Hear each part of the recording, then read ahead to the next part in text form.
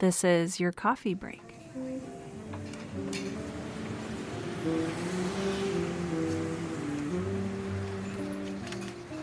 Hey friends, I'm back again this week, and I have with me author Jason Pinter, who is the best-selling author of 5 novels and 1 children's book with over 1 million copies in print worldwide.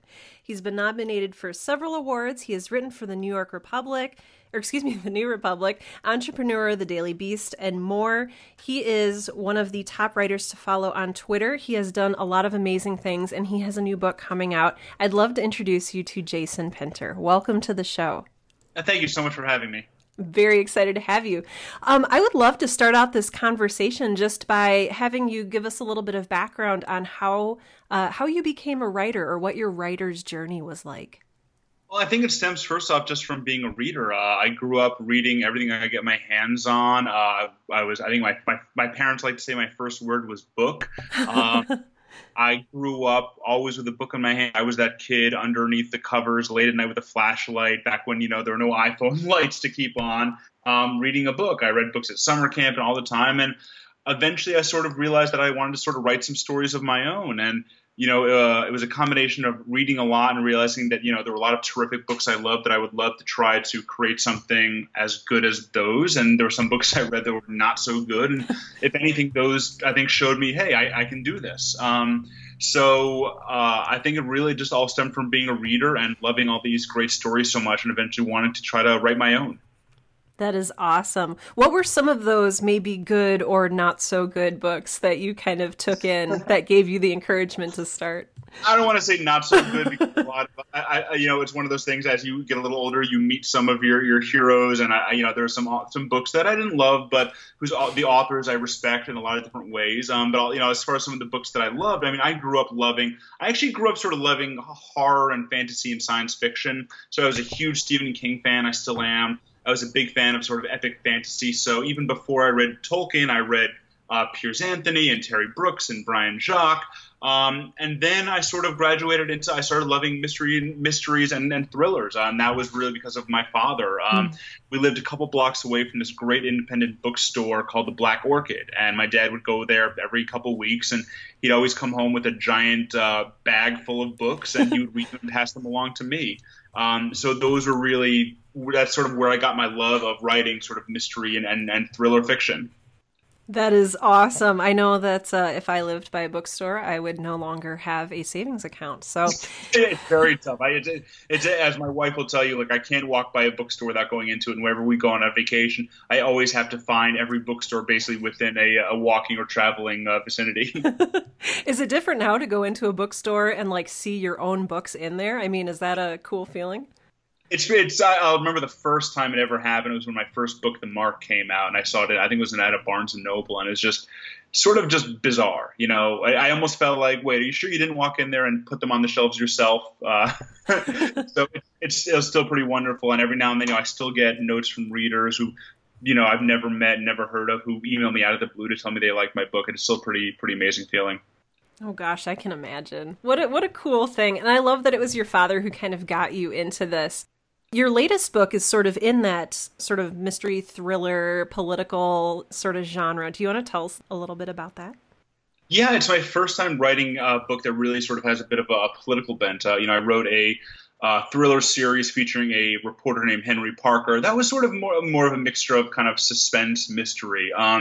But really, this book sort of stemmed from, I got the inspiration during the most recent presidential election, as most people did, watch it with a sort of a combination of horror and fascination and amazement and amusement. And I remember thinking at some point, I feel like there's a framework there for a really interesting sort of thriller novel about what it might be like to be in the most controversial presidential campaign of all time. What would it be like for a regular person to be in there? And the primary inspiration is actually there's a woman named Hope Hicks, who's one of Donald Trump's top advisors, and she was not in politics. She came from a small town. She was actually a model, and she worked in PR and ended up working for Ivanka Trump's accessories brand, and then ended up becoming one of Trump's top advisors. And I remember thinking, it's amazing that this girl who had no political experience, had not worked in politics, was all of a sudden basically the communications director for one of the most controversial presidential campaigns of all time. And my character in the book, Remy Stanton, is not directly modeled on Hope Hicks, but she was sort of the impetus a little bit to see what would it be like for a normal person with no political experience to be sucked into this kind of maelstrom. And that was sort of the inspiration to kind of take the most recent election and see if I could write sort of a really compelling thriller using that as a backbone, but then adding in the kind of muscle and sinew myself. Awesome. What was your favorite part about writing this book? I think the research was pretty fascinating. I'm a political couch potato or couch junkie, I would say. I watch all the networks and read all the news, just like most people. But at the same time, it's a pretty superficial way to learn what goes on in politics. So I knew that if I wanted to write this book, I really wanted to understand what went on behind the scenes, not just at the rallies, which we see on TV, what happens at the hotels before and afterwards, what happens when they're on the road, what goes on in these meetings. So I ended up interviewing probably 25 different people who worked in various aspects of the political realm, whether they were consultants, political operatives, campaign operatives, publicists, marketing people, who worked in all sorts of aspects of politics, people who worked on Hillary Clinton's campaign, people who worked on Donald Trump's campaign, people who worked for some of the third-party candidates, really just kind of understand what goes on, behind the scenes. What don't we see on television? I think that to me was the most interesting part. And then I read a lot of books on politics. I mean, I think one of the best ones I read was Hunter S. Thompson's Fear and Loathing on the Campaign Trail 72. I mean, he's a brilliant writer, but just to sort of see like the relationships between the candidates and their staff and the media, which is pretty fascinating. That's something that I tried to really tackle in the book. Did you come out of this with any political aspirations yourself? Absolutely not. I think if anything, my sort of my political feelings have been made very clear on Twitter, and I probably said some things that would probably, if I ran for office, people would just do a very quick dig into my Twitter feed and say, "Oh no, you can't run." That's very fair, and I don't blame you for that. I'm so interested about this sort of alternate reality that you've created. Can you tell us a little bit about what went into the world building of your book? Well, I knew that I wanted the election to be a bit of a loose framework, and I sort of wanted a Trump-esque character to be I don't want to say antagonist because that's the wrong word, because I don't know if I really see him as a villain, but I had my character Remy Stanton, who's sort of a regular guy who ends up working for the campaign of this sort of brash billionaire named Rawson Griggs. And so he was going to be the big kind of big daddy figure. He was going to be the man running for president. But at the same time, I didn't want people to see him and just see Trump. I wanted him to be his own character. I wanted him to have his own motivations. And whereas some people they look at Trump and they look at his social media feeds and they look at him on TV and they think that he's very impetuous and very thin-skinned and kind of very reactionary. Mm-hmm. I wanted Rawson Griggs to be different in the way that he might seem like that, but there really is a method to the madness where if he says something that seems off the cuff, it really was very well calculated. So I wanted this character to be sort of like, what if Donald Trump really did, what if there was a reason behind everything he did? If there was behind every controversial statement or decision, there's a real rationale behind it. And that's sort of where I took the character from. And at the same time, he has this great relationship with his daughter, Elena, who, again, you might see her and you might think of Ivanka, but she's a very different character, whereas Ivanka has clearly embraced the spotlight and works for the campaign and is as visible as any human being alive. Ross's daughter, Elena, works for him, but is really reluctant to be in the spotlight. She actually married a very normal guy in part because she didn't want to be, just sort of another political or celebrity wife. She has, her father tries to set her up with every scion and heir in the world, but in the end she marries an accountant. So I sort of wanted to take all these characters, have them have some recognizable traits, but then kind of turn that on its head a little bit. So a lot of the listeners to this show are aspiring writers. They've maybe never published, maybe they're halfway through a novel, they're struggling maybe to find time to write after they get home from work. What kind of advice would you give these kind of new and aspiring writers? I've written all of my books while also maintaining a full-time job. So I completely empathize with the difficulty in, going to work, coming home from work, being exhausted, maybe wanting to go to the gym, maybe wanting to meet your friends for drinks, maybe, having time for your family. And the tricky thing, the truth is you have to make sacrifices, whether it's the time you spend with friends, whether it's sleep. I would always, I remember, this is a while ago, my favorite time to write was always, starting around 10 p.m. at night when I got back from work and I was sort of like, the world had tuned itself out. I love the sort of the silence. Now it's, you find half an hour here, you find 45 minutes there. My wife and I actually just had our first baby, and it's sort of, I have no idea, I haven't really had a chance to write because the baby is less than 2 months old. It's sort of like you just carve out time here and there. I remember reading, I think it was a profile of John Grisham, and how he wrote his first book, A Time to Kill, when he was a full-time practicing attorney with a family. And basically he would, every day he would go into work around 7 and he'd wake up at like 5 a.m., write for 2 hours and go into the office. And waking up at 5 a.m. to start writing sounds pretty awful for most people. But at the same time, if you have other responsibilities, you pretty much do what you have to. So you carve out a little bit of time. If you're used to taking hour-long lunch breaks and going out to eat with friends, take that hour and write at your desk. Just do whatever you need to. Oh my gosh, exactly.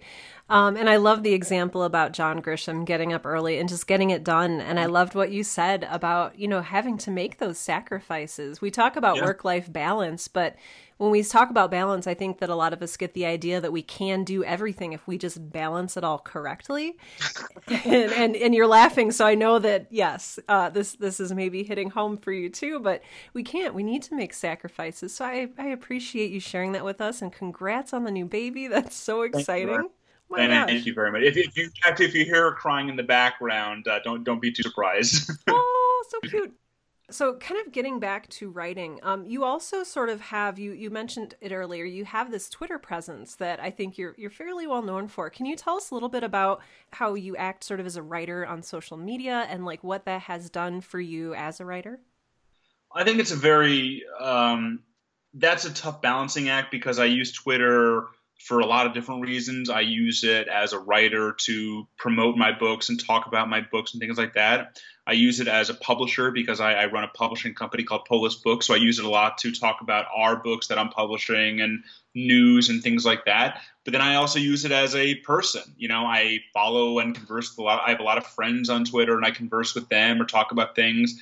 I get a fairly large chunk of my news from Twitter, actually, because I follow a lot of journalists and reporters, so I can read things in real time. And whenever things happen in the news, I always sort of like to follow on Twitter and see the breaking news, see what columnists or thinkers I respect are saying about it.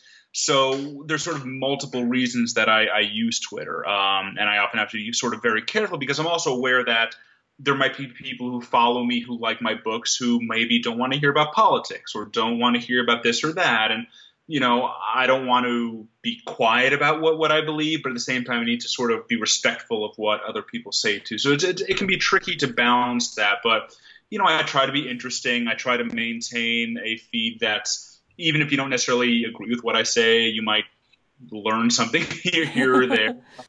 But it's a great way to sort of engage and stay in touch and on top of things. Have you ever thought about, and I get this question a lot from writers too, but have you ever thought about splitting out like, okay, I have my writing persona on Twitter, I have my me persona, I have my political persona. Tell me your thoughts on that. Yeah. At that point, sort of become almost like Batman a little bit, where you have like you're Bruce Wayne and then you're Batman. And at some point, if you might forget which is which, and you wear the bat suit to dinner one night. We do have a Polis Books Twitter feed, which is only for the company itself, which is solely used to talk about our authors and other things regarding our books.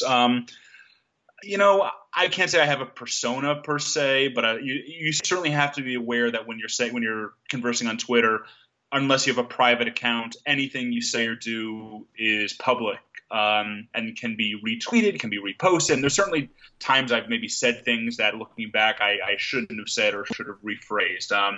So it's sort of, when you're having a conversation, the words disappear into thin air. But when you're on Twitter or social media, something that you post can be kept forever. Mm-hmm. So I think that's something. And especially as someone with a family and a child, I want to sort of be very cautious about what I do. Definitely. And I love that you brought up Polis Books. I would love to hear what made you start your own publishing company? Well, I've worked in publishing since I graduated college. My first job was as an editorial assistant at Warner Books. And God, it's almost 15 years ago at this point, which makes me feel old. But I've worked at three major publishing houses. I'd say three of the big six, but now they're the big five. I worked at one of the larger independent houses, and I always loved it. But I always sort of, wanted to be the primary decision maker. I wanted to be responsible for what we published. I wanted to really have the final say, not just what we published, but how we published it. As much as I've loved my experiences working at publishing houses, it can be tough sometimes because you have any number of masters at a given moment between sales and marketing and publicity and the publisher and your colleagues. And, there can be a time where to make one decision, you have to run it by a dozen people. And it can be sort of maddening. And a lot of times decisions can be made that upset an author. And you don't really have a choice because it's your boss that made it, or it was a decision that came in a meeting. And I wanted to kind of be in a situation where I could work with authors directly, where I could work on them with their editing their books and working on their covers. And I feel like that'd be better to make sure that they were happy. Obviously, as an independent publisher, we don't necessarily have the muscle of a Random House, but I feel like our authors can get better personal attention in a lot of ways than they might at a larger house. So that's sort of what I'm trying to bring to the table in a lot of ways. Have there been any kind of unusual challenges that you hadn't anticipated when you first started? Oh, absolutely. I mean, running a publishing company versus working at a publishing company, I'd say, working at a hot dog stand versus actually being responsible for making the hot dogs. Oh, gosh. That was in an artful way, but, I'm responsible for distribution and finance and all the things that as an editor, you're really not for. I mean, when I was an editor at these various houses, I could probably count on one hand the number of times I was involved in conversations about the financing of the company or issues with our distributor. Now those are things I deal with on a daily basis. And that was sort of the biggest learning curve in figuring out the operational side of it. I knew how to edit. I knew how to market fairly well. But sort of the operational side, I didn't have a ton of experience on. So that was one I really had to kind of get up to speed on. And has that changed in any way, the way that you write books today? I don't think it's changed the way I write books. It might change the way that I promote them, only because I'm so involved in the marketing of our books that I sort of, anytime we do some marketing for our books, if something works, I'll always sort of keep it in mind, be like, oh, that worked for that book. This might work for my books down the road.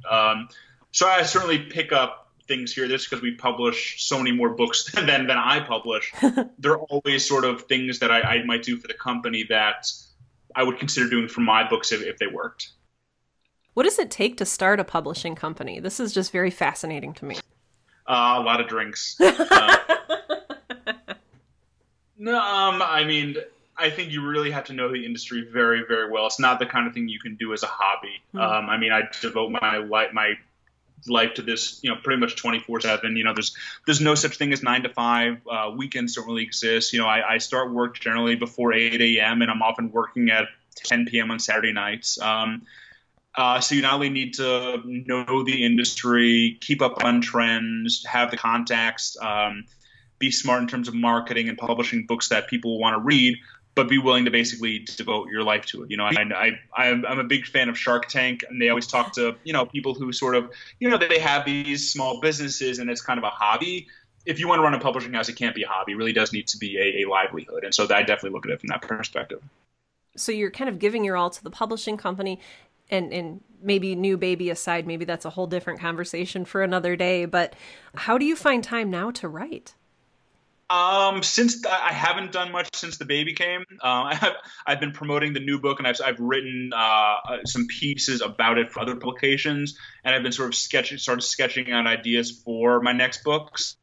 But I haven't really sort of dove into a new book just yet. I think we're still figuring out the schedule between my work hours and the crazy hours that baby can keep. I definitely understand that. And we've talked before on this show about having different seasons in your life, and this just might be baby season. It absolutely is. And she deserves it too. So I'm happy, when you talk about sacrificing, I'm happy to kind of sacrifice some of my writing time to burping and feeding. Oh, that's awesome. I'm so excited for you. When you're working through character development in your fiction, what goes through your mind? How do you develop your characters? I remember there's a friend of mine named MJ Rose who's a terrific writer too, and I think I was on a panel with her at a library event once, and she told me that for every one of her characters, she sort of wrote almost like a little bit of a scrapbook for each of them. I don't go that far, but I remember being so blown away by that. So like she would basically write a dossier for each character. Who were they? What did they like? What was their backstory? What food did they like? What did they enjoy doing in their spare time? Who were they romantically involved with? And she really put so much thought into every character. And I remember, going into each book as I sort of write my main characters, thinking about, I don't want the characters to just sort of be plot devices. Mm-hmm. So when I write a character named like Ross and Griggs, so obviously people are going to see a lot of parallels to Donald Trump. At the same time, I want to really get into his backstory, what motivated him, why some people might see him as an antagonist, why he could also be sort of sympathetic in a lot of ways. So I try to look at each character and think about not just who they are, but where do they come from, what influenced them, what do they like. If you see them out on a Friday night, what are they going to be doing? When they're at home not working, what are they doing? And try to figure out really what their lives are like. I think that matters to me more than, as much as I love a book with a good plot, I think a plot almost doesn't really matter if the characters themselves aren't interesting. So I think when I write, I tend to go for the characters first and then put the plot around them rather than the other way around. I love that. And it's really the characters that suck you in. So I really appreciate that. Right. I have to ask about your process. Are you a planner or a pantser? More of a pantser. I love this. I remember when I first started writing, and I would start going to conferences, and I hear people would come up and say, "Are you a pantser?" And I'm like, "I'm not going to pull down your pants, but we'll see how the night goes." No, I'd say I start each book. I sort of have 3 plot points I have in mind. I generally know how the book is going to start. I have an opening scene in my mind and how it's sort of going to kick things into gear. I generally have one scene that occurs around halfway through the book, give or take, where there's going to be sort of a big twist or a big event that's going to sort of careen things off in a different direction. And then I generally know how I want it to end. Not necessarily exactly how I want it to end, but I sort of have the general destination. If I'm driving in a car from New York to Texas, I might not know the street I'm going to in Texas, but I know I'm going to somewhere in Texas. Then as I get closer, I'll sort of figure out the exact destination. So I sort of have those bullet points. And then as I'm writing and sort of ideas come to my mind, I'll always kind of write them down. But I generally don't do sort of big, elaborate 80-page outlines and follow them to a T. I sort of let the characters dictate where things are going to go once I have those sort of bullet points in mind. I love it. Yes, I am very, very much the same way. I think that we pantsers get a lot of flack, but there's something really beautiful in just treating writing as an act of discovery, and so it's kind of nice. I completely agree. Yes. Oh my gosh. Yeah, I always feel like I'll give you an example. The character of Elena Griggs in this book, who's Ross and Griggs' daughter. When I originally conceived the book, she was actually a very different character. She was a lot colder than the way she is now. I saw her as a lot more of a schemer in some ways. I wasn't sure if she was going to be sympathetic, antagonistic. And as I started writing, she changed drastically. And now she might even be my favorite character in the book. But that was the kind of thing, like, had I written an outline and then stuck to that outline like glue, she would have been a very different character than the one that ended up being on the page. Oh my gosh. And I think it's much better for it. If people are interested in following you on Twitter, if they're interested in purchasing either your new book or past books that you've written, what can they do? Where can they go? How can they find you? Well, they can go. I'm on Twitter at Jason Pinter. So it's JasonPinter. They can go to my website, which is jasonpinter.com. I have all the links to my books, both new and old, on there. If you go onto any retail site, Amazon, Barnes & Noble, IndieBound, you can find links to my books. And you can Google me. I'm pretty much everywhere for better or for worse. But you can definitely go to my website and find information about my books and where to get them. And you can follow me at Jason Pinter on Twitter. Thank you so much for sharing your wisdom and your insight today. I love hearing about author processes. This has just been very, very delightful. I'm going to have to tell my parents that somebody thanked me for sharing my wisdom because I don't get that too often. So thank you. You're welcome. And I'll leave that in here so that, like, when this podcast episode launches, you actually have proof of it too. So That's perfect. I'm going to send this over to them and make sure, maybe put it on like a keychain or something. Yep. I know what that's like, little USB thing. Exactly. Well, gosh. Well, thank you again so much. Congrats on the baby. Congrats on the book. Life is just going to be so wonderful for you. I'm so excited. Thank you. Thank you for having me.